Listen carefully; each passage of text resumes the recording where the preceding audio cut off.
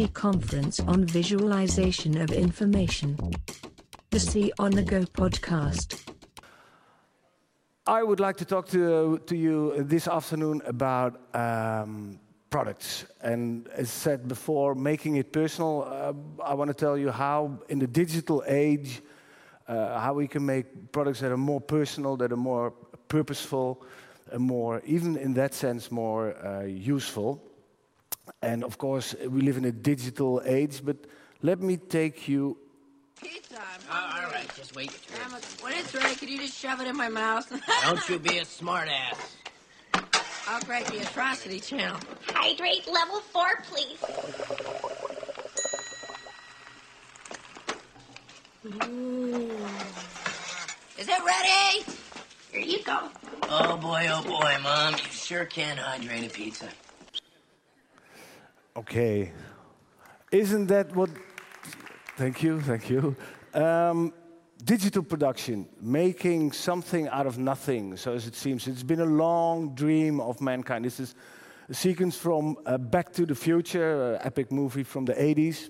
People my age probably still recognize it. And basically, that's how we still look upon 3D printing, Back to the Future. In a sense, it's going to take us to the future because we can make sort of images that were impossible to make until now in the strangest shapes and everything. But at the same time, it's taking us back because it enables us to produce ourselves. And that's something that for the last time, it was during the Middle Ages, the Dark Ages, that man actually made stuff himself. And the 3D printer will make that possible. But don't worry, it won't be this future we're going back to. It will be a bright future. It is even so bright that we got to wear shades. This is a 3D printed pair of sunglasses by Ron Arad. It was presented last week in the Salone del Mobile, the furniture fair in Milan. And it shows a little bit of what sort of products the 3D printing will offer us. And it's going to be, wow, beautiful products. Look, this is a chair made from the principle of Gaudi, the architects with their hanging chains. And finally, you know, the church is still not finished, but this chair is going to be produced in just 2 days.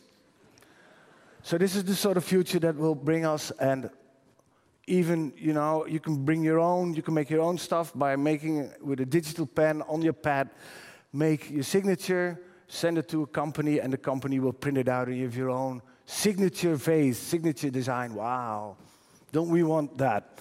And these sort of stuff is presented to us with companies with exotic, sexy names like Shapeways and Freedom of Creation, and look how sexy it is. This is, wow, 3D printing. So are we ready for this bright future? Is it a bright future, actually? Because where is this made? Who made it? What's the material? I don't know. Well, actually, I do. This is made, for example, in factories that are somewhere in the countryside in England and outside New York. And there are like 100 3D printers like all day long printing this. We don't know the material. This is not back to the future. This is fast forward into history. This is going back to Dickens. This is even worse than the first industrial revolution. This is sort of dehumanization of labor. This is, please, next. Because this machine is going to make the change. This is the machine we can all get in our houses. We can have our own little factory up in our attic or in a basement. It's called the Ultimaker. I think what I've heard from the organization is a MakerBot, which is practically the same, somewhere here in the house. And the beauty of this machine is it enables us to produce stuff ourselves. And we can... The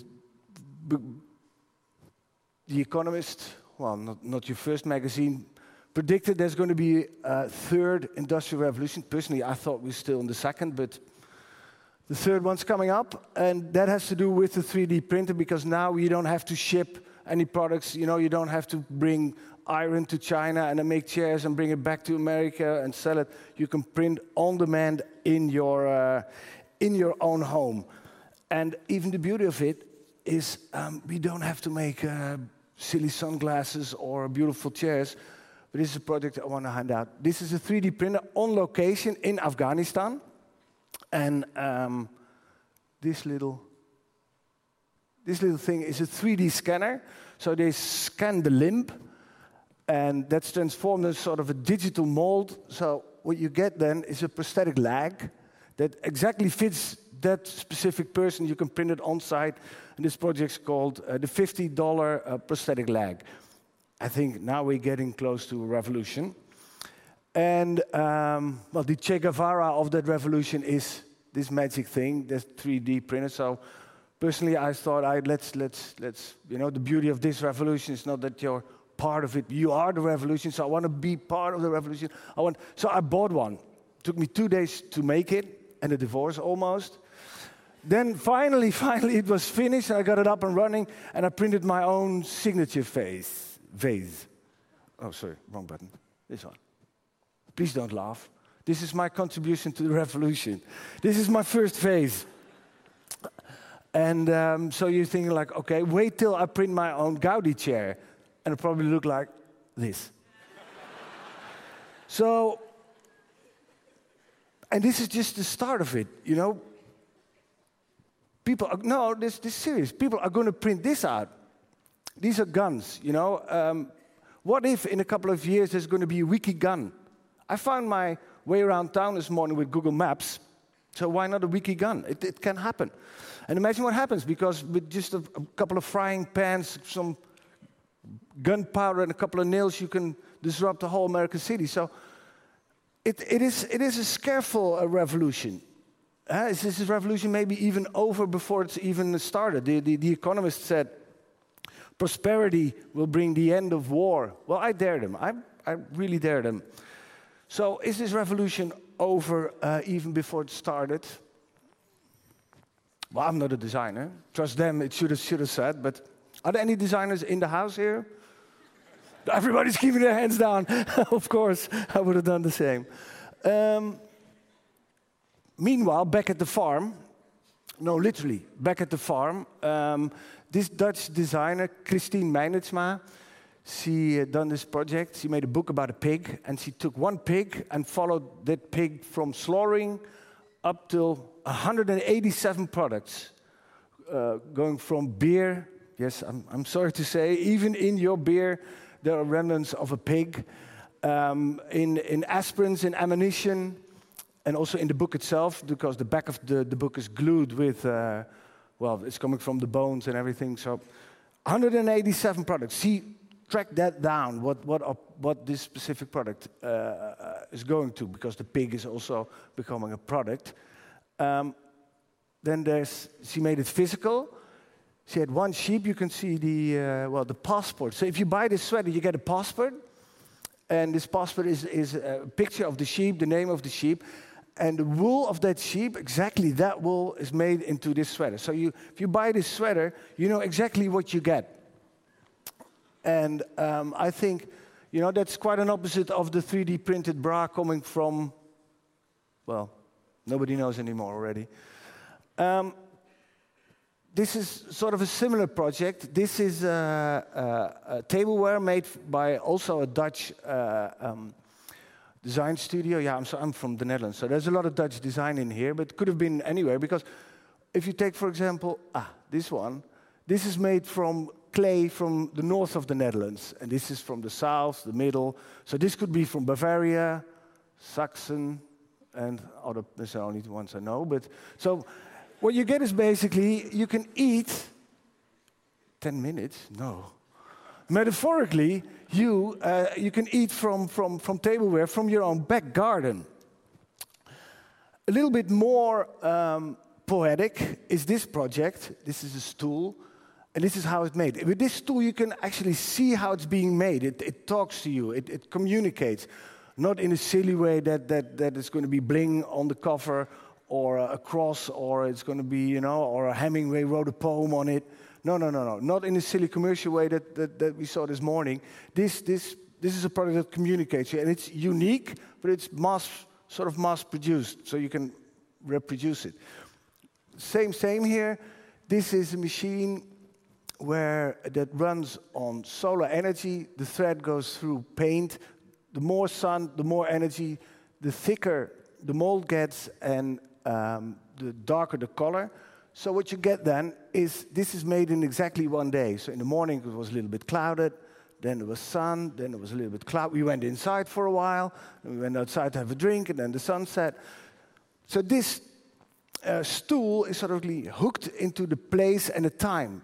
It can only be made at that specific place at that specific time. And I think these are sort of the products that we need. Can I get more personal? Of course, this is also a product I saw last week in the Salone del Mobile in Milano. A designer made, you can give the designer of this table, actually the same guy who did the signature face. So there is a progression in his, in his work. You give him a hair and he sort of makes a graphic visualization of your DNA. So this table is basically based upon the DNA of someone. And what I've tried to make clear with these products from the clay and the sheep and everything, that we need designers. Because if we don't have designers that sets out the parameters, we're going to get guns and other ugly stuff. But the question is, of course, how do we make the digital personal? How can we transform this personal way of production of materials and ideas to the digital world? This is a very, very, very interesting project from a Belgian studio called Unfold, Dries Verbruggen, it actually should be. He'll tell you later on everything about it, but the basic idea is, you all seen Ghost, that movie, or only the people my age? Sorry? Well, there's a brave man, a brave, bold man. Actually, what you do is you just mold a vase into the... Dries will tell you all about it. This is another way of making the production with 3D printers personal.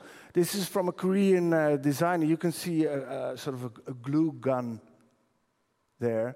And he sets the parameters so you can move the gun within a certain distance so you can get a vase. And you can dose the amount of glue. So you can get a thicker vase or the vase or a little bit thinner. Or you can sort of, within the parameters set by the designer, you can make something yourself.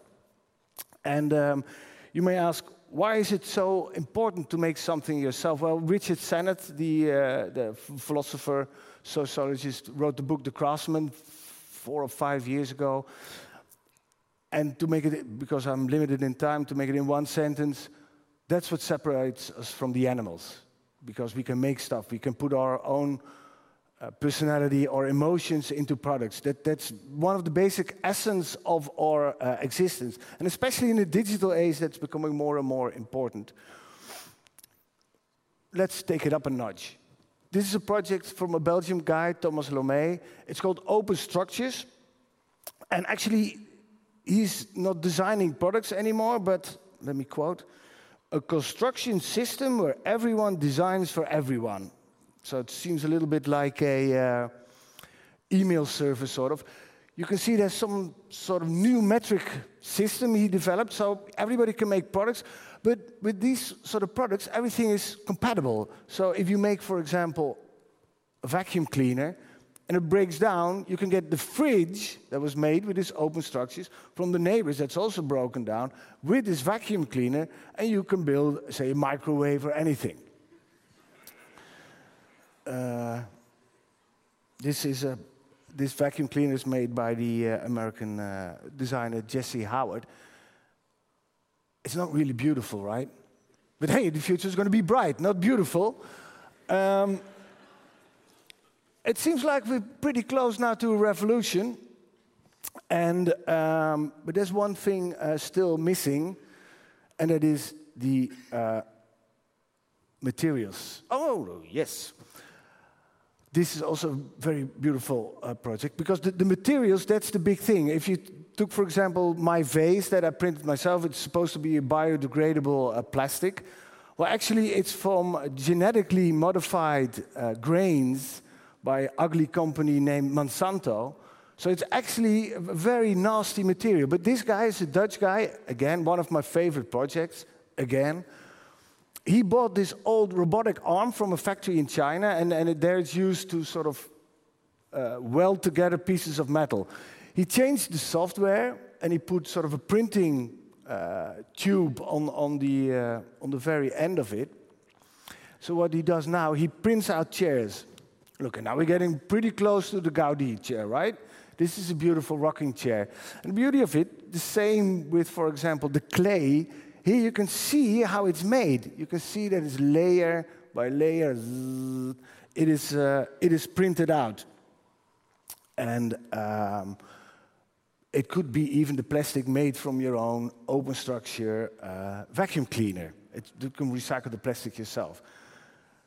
But we're still not in the backyard, you know, where you can dig up your own clay. But we're pretty close now because this is another project. This designer, he only designs this part, and this part. And, well, not even this part. But the fact is, like the open structures, he offers you opportunities, this designer. You can build your own bike and you can recycle products.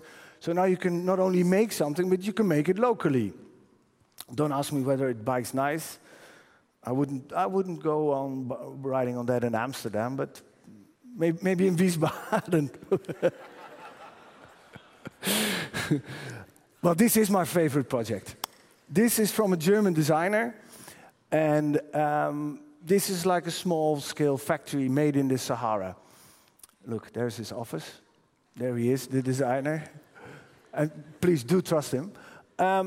Here are solar systems. What he has sort of a big magnifying glass, and he puts that on, you can see it here, a layer of sand. And if you heat sand very hot, and you add soda and water, you get basically glass or stone or something like that. And if you move the pattern, it's glued together, then put a new layer of sand, glue it together, new layer of sand. So basically you can build your own stuff. And I think now we're getting very close to a revolution, because now you can make in your own backyard with free resources, with free energy, you can make your own stuff, your own DNA table, for all I care. You can make that with the parameters set by a designer. And I think now we're getting close to products that are purposeful, that are meaningful. And once we're there, we're going to take it a little bit further. These are Russian-Spanish architectural duo living in Amsterdam. I mean, how globalized can you make the production? And they've made this robot. It works a little bit different. It works a little bit like the robotic arm of the guy who printed the chairs. But then he does it with sand. And this is fake. I'm going to be honest. This is fake, but this is possible. You could build something like this. It is. You think this is funny? Well, how about this? This is a plan made by Norman Foster, one of the most famous architects in the world, the guy who actually built the space station in Nevada for space travel. And this is one of his plans. And this means that on the moon we can make a base printed from local materials. I think this is, pretty close to the future. It is a bit far, but it was 2,000 years ago when Icarus wanted to fly, but he crashed down. Since then, man has been trying to fly, and we still cannot fly. But we did build aeroplanes during that time. So I hope with the story I told you the last 20 or 19 minutes, you get an idea of what sort of future, what sort of products we need in the future. It's all about making it personal. It's all about setting parameters where we all can make our own products with the stuff we collect ourselves. And there's probably one big question: how about the pizza? Well, everything's going to work out right. This is a food printer. It's very, very prototype yet. It's made by the Dutch company Philips. But I think in the end we will all dehydrate our own pizzas. Thank you very much.